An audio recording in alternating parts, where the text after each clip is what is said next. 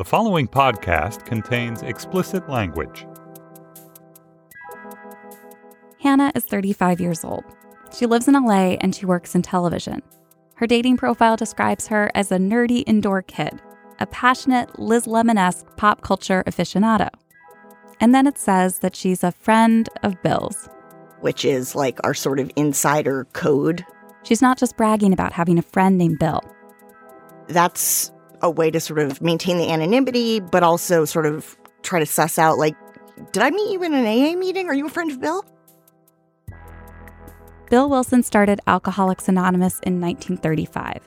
And since anonymity is at the core of the organization, saying you're a friend of Bill means you're in recovery. This can be helpful code in a dating profile. But not every guy reads with that level of detail. So if someone asks me out for a drink and I'm feeling snarky, I will often say, like, might I suggest you Google the term friend of Bill? And if he does Google it, that's some bonus points. You made the extra effort to, like, Google something for 2 seconds. Swoon. The reason Hannah says this, right there in her profile, is because when it comes to first dates, let's go out for a drink is the default setting. Getting drinks is like a stand-in for a thing that actually has nothing to do with drinking. It's just a expression for, like, that thing that we do casually that isn't quite dinner. But if you don't drink, you have what? Coffee. Yeah, coffee. Ugh. Always coffee. Nothing's less sexy than coffee.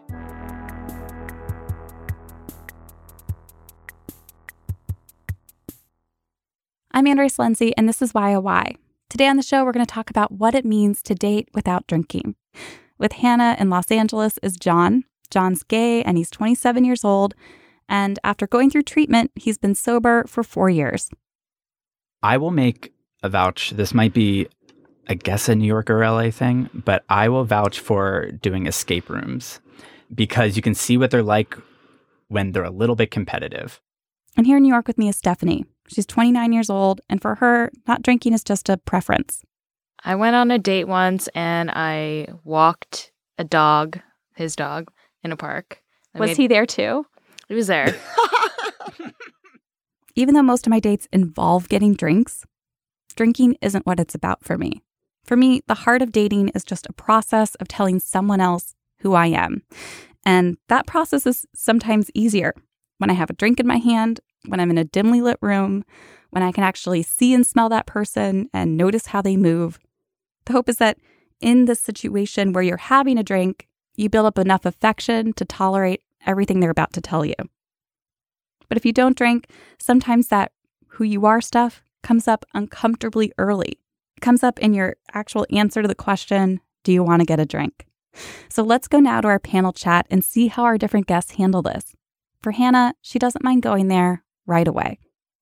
I think that it, like, cuts to the chase. I'm into invasive personally. And I wouldn't volunteer it literally like the second sentence of my profile if I wasn't ready to talk about it. And the fear of not getting out in front of it is like, maybe I just won't mention anything, until like date 3 or 4.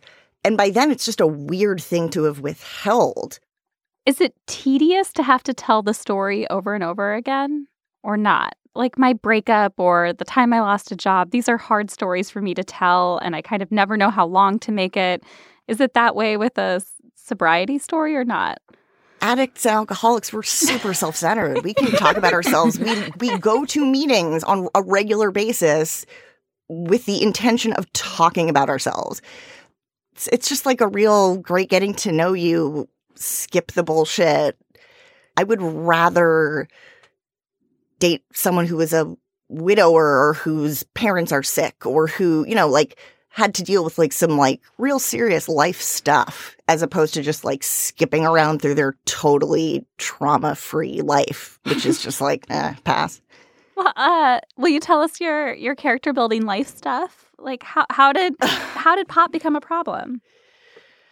It's a real tricky one because pot addiction doesn't have the markers of distress and destruction that you're used to seeing when you hear about drunks or addicts. So, like, I was never, like, passed out in an alley with a needle hanging out of my arm or anything.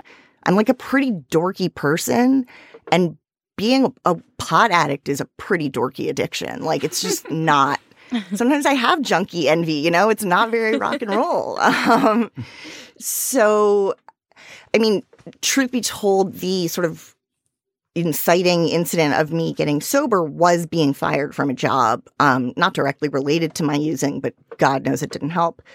And after, you know, sort of 6 months of just not having anything else to do besides smoke all the time, I just realized that, you know, I went to my therapist at the time and was like, you know, I just feel like I should go to like a life rehab.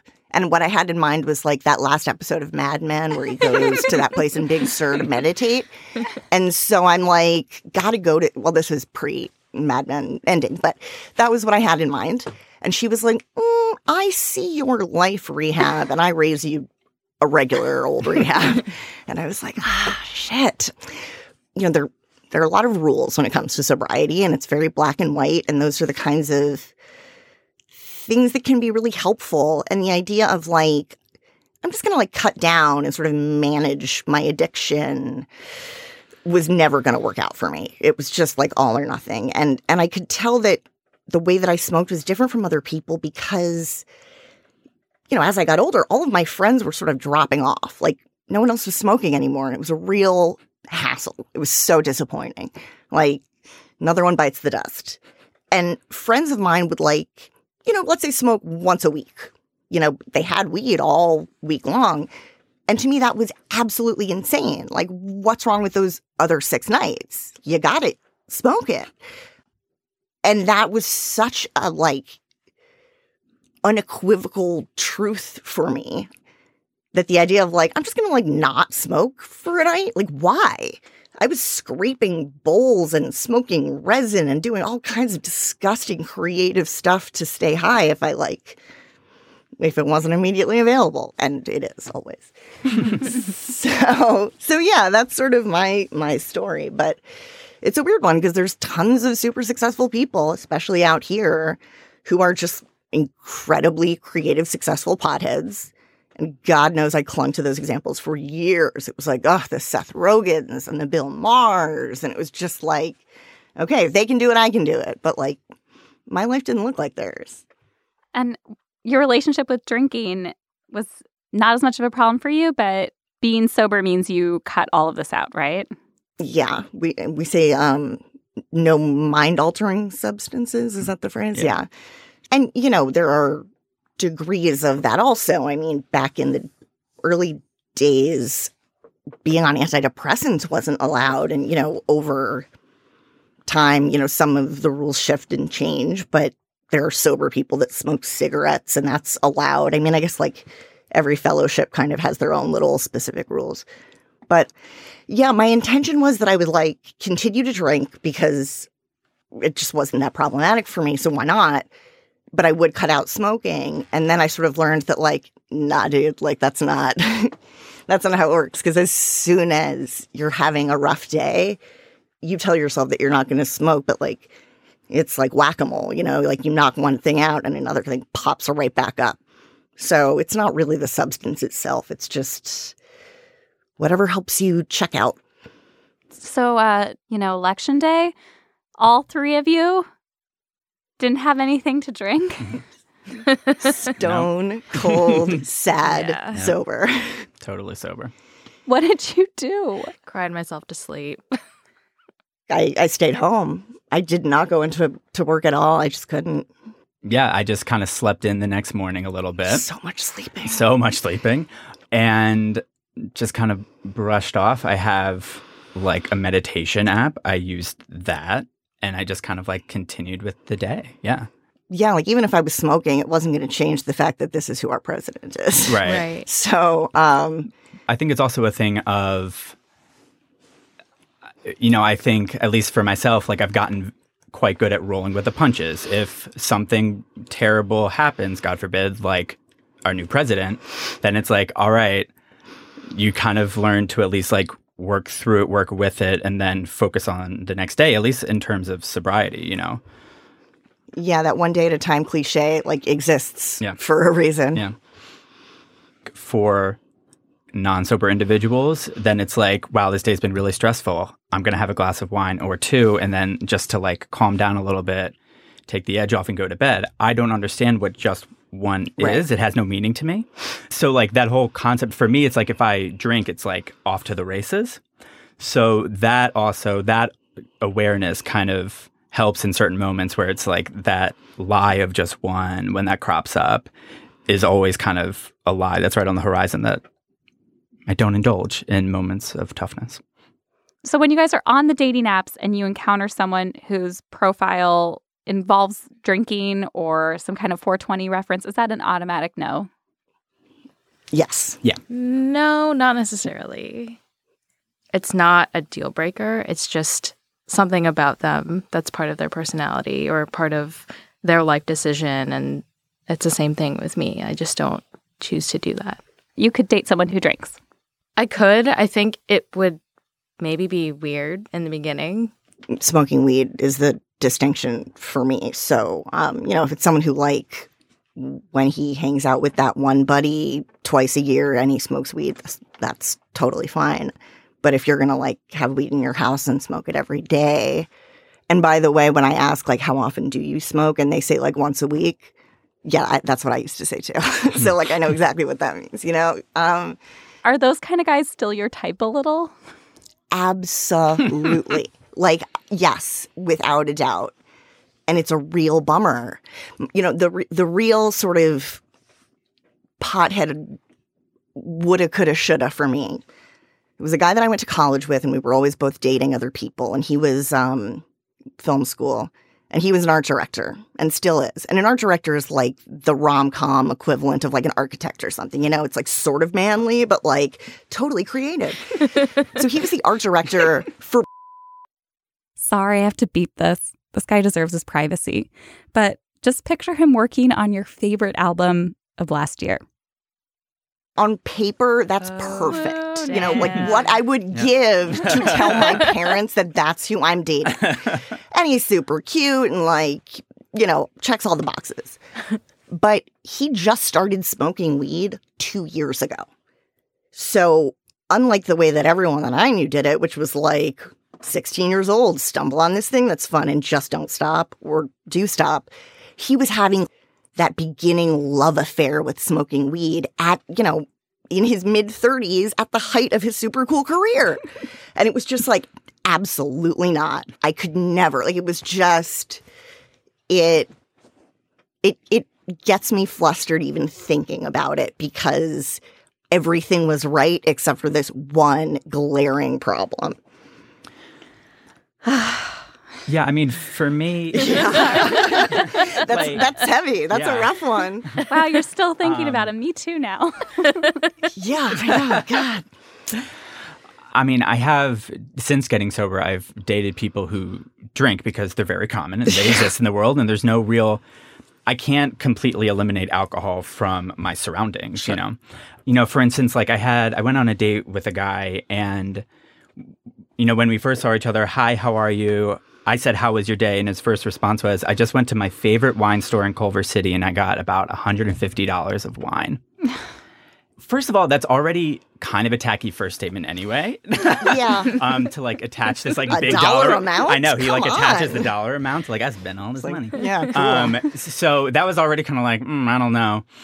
On top of it, the fact that it's clearly drinking is a really integral part of his life, maybe just socially.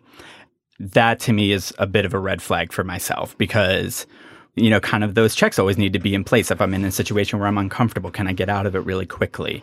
And with someone that I would be, monogamous with or like think about having a long-term relationship with, those outs start to really diminish very quickly if I'm constantly surrounded by someone who's drinking all the time.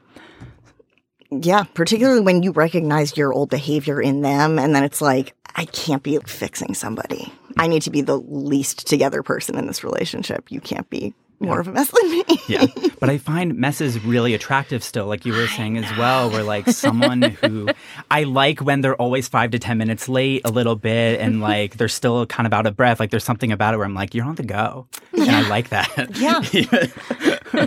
Isn't that why every movie about a rehab program involves a love story within the rehab program? Narratively, yeah, it works great. But also, and this is a true story about the business of sobriety, just a hot tip, that it is better for men in rehab's sobriety to be in a co-ed facility because recovering with women means more vulnerability, the shares are better, you're sort of willing to get in touch with yourself more. Men in women's early sobriety and in a co-ed treatment center is very detrimental to the sobriety of women. So it's just better for business because there are more men in rehabs than there are women. Your success rates are higher if the majority of your group has a more successful sobriety experience. So sometimes it's hard not to feel like you're like this prop who's like self-sacrificing so that the men that we meet in rehab are more likely to recover. It's a bummer. It's complicated. But also, that's another cliche that exists for a reason. I mean, everyone had a rehab boyfriend or girlfriend. It's just... Including you, it's right? Really sexy. Yeah, absolutely. How'd that go? Yeah.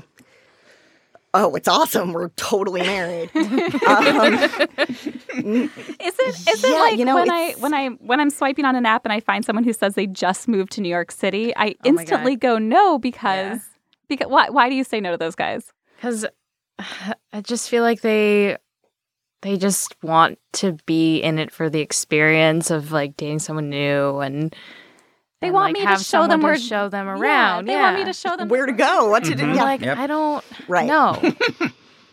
Is that similar to people who are new to drinking? Is it just like, oh, I don't want to go there? Well, yeah, you just don't want to latch on to one thing as you're sort of figuring out how to live your life without something else. And like, what's more manipulative and addictive than falling in love? I mean, that's can be the most destructive drug of all. And it involves a whole other human being. So yeah, if a guy asks me oh, how much time do you have? And I tell him 5 years, and then I ask him, and as I'm waiting for that answer, I'm kind of what's the fantasy going to be?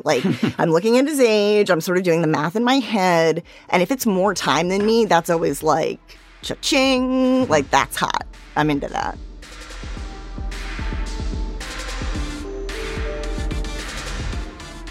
Let's take a quick break. When we get back, we'll go from dating without drinking to sex without drinking.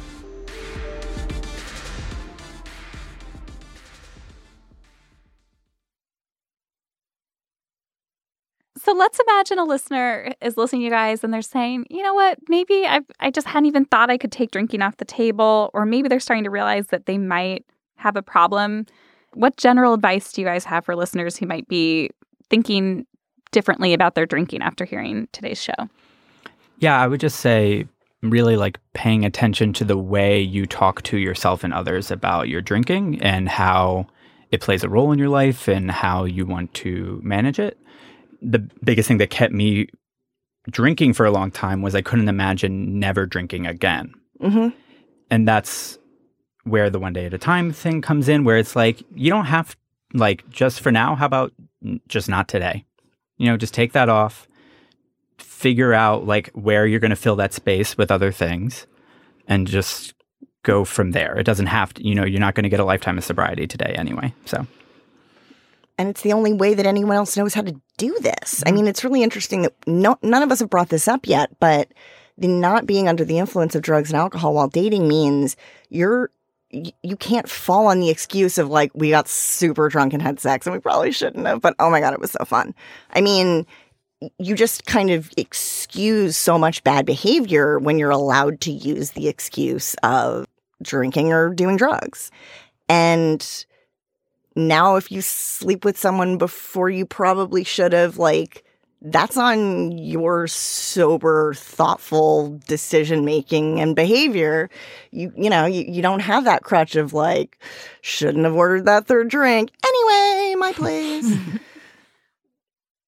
What is first-time sex with someone like when you're totally sober and not under the influence of anything? a bummer. Yeah. Yeah. Yeah. Did they have to be sober also, or can they be drunk? I mean, for me, they can be drunk. I mean, on my end, I was like aware of the awkwardness and the limsness of it in a way that I wasn't previously. I mean, back when I was smoking and drinking, I remember saying this to someone who maybe I was having sex with them for the first time, but I was like very fucked up and feeling really great. And I said, like, before we started having sex, I might tell you that I love you because I'm just like feeling so fucked up and great right now. Just go with it. Don't be weird. I don't actually feel that way. But like sometimes you're just like caught up in the moment. And that's weird.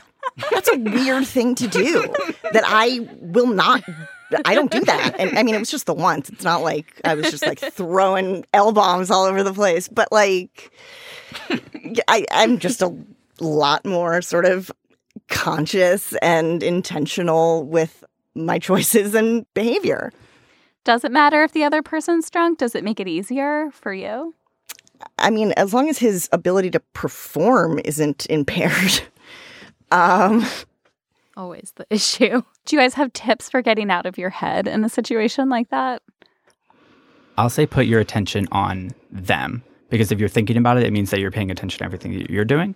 So just focus on what the other person is doing. And then that way that gets you out of your head. Okay, so you're on a date with someone and they have a drink. Do you guys still make out? Totally. Yeah. Big time. Oh, yeah. Love it. It's the closest I'll ever get to drinking. So, like, I mean, if someone has had, like, you know, a sort of, you know, a drink or two, but not more than that, like, love a good makeout where I can taste it. Because I'm not breaking any rules. No. But yeah, I think that's pretty sexy. And as we get ready to wrap up with this group, I want to focus a bit on Stephanie. We've been hearing less from her because, in a lot of ways, she's still figuring this stuff out. It was a choice to save money, to sleep better, to not have to ever recover from a hangover again, but also to help her dating life. So I have gone on dates that are just like coffee dates. But then as soon as alcohol is brought into the picture, there's this level of something's going to happen. And I don't always want it to because I'm still getting to know the person. And I'm not a prude by any means, but I don't know. For me, it just feels like kind of risky. She's still learning how to tell guys what she wants and doesn't want. Like this time she went on a date with the DJ, and she thought this was really cool. She wanted to learn how to do it. And he offered to teach her how to DJ after they got coffee on a Sunday afternoon. I didn't even really put two and two together that would be going back to his apartment, which I don't even know why I didn't think of that. But after coffee, he was like, okay, let's go and I'll like teach you your lesson. And on the way, we stopped by this liquor store and he said to me, go pick out a bottle of wine. And I'm thinking, uh-oh. I picked out. He made you pick it out. Yeah. I was like, why? I'm like, just for like his collection? I don't know. So I like chose like. Although in all fairness, if he was asking you to pick anything else, you'd probably be sort of like tickled by his interest in your choice. So, I mean, this is a bad example of that, but let's not vilify the guy. Yeah. For this, the DJing, yes, not the wine choosing. But I don't like the it's on me, baby. You pick whatever you want. Yeah, I already. Oh, no, that's true. But yeah, then we like went back to his apartment and I actually did learn how to DJ, which was cool. But then he was like trying to make out with me and like trying to do other stuff. And we had like a glass each and he tried to like pour me more and I just was really uncomfortable and felt super sketched out. So she made an excuse and bolted. But if she could go back, what would she do differently?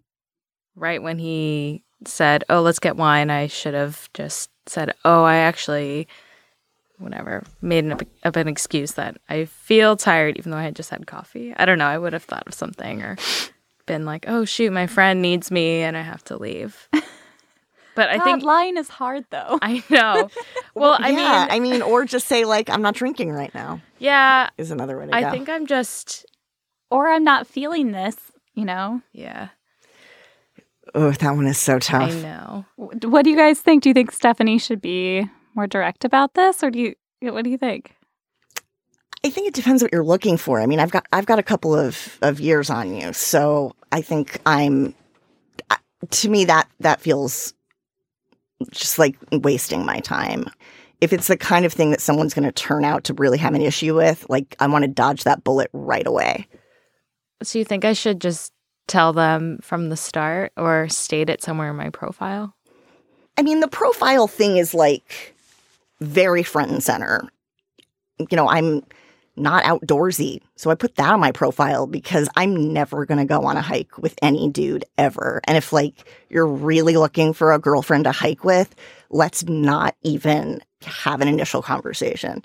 So I don't know. I approach it pretty, like, mathematically. I mean, I feel like even starting a profile with, like, non-drinker who XYZ is also fine, too. Yeah, I like that, too. It's very direct.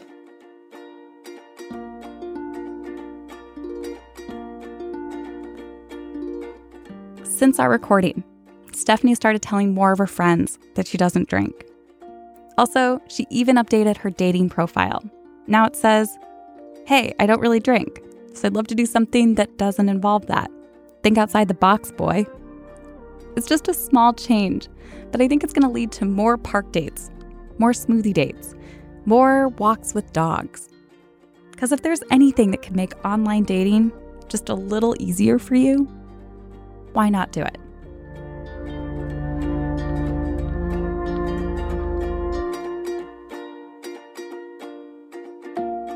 This show is produced by me, Andrea Salenzi, with Lindsay Cradwell. Our editor is Hillary Frank. The artwork changes every week thanks to Teddy Blanks at chips.nyc. Our theme music is by Andy Miklas, Casey Holford, and Lee Rosifer. Special thanks to Mia Lobel, Laura Mayer, and Andy Bowers at Panoply. So YOY now has our very first original piece of swag. It's a paper coaster with original artwork from Liana Fink, and you can only get one by signing up for our newsletter. Every week, we're sending 10 listeners who sign up for our newsletter a little YOY coaster. And it's a cool talisman. You could take it on a date with you. You could stick it under your coffee mug. You're going to like it. So go to yoy.sexy, that's a real URL, and sign up for our newsletter. Next time on YOY, you heard it here first, the hottest new dating trend of 2017.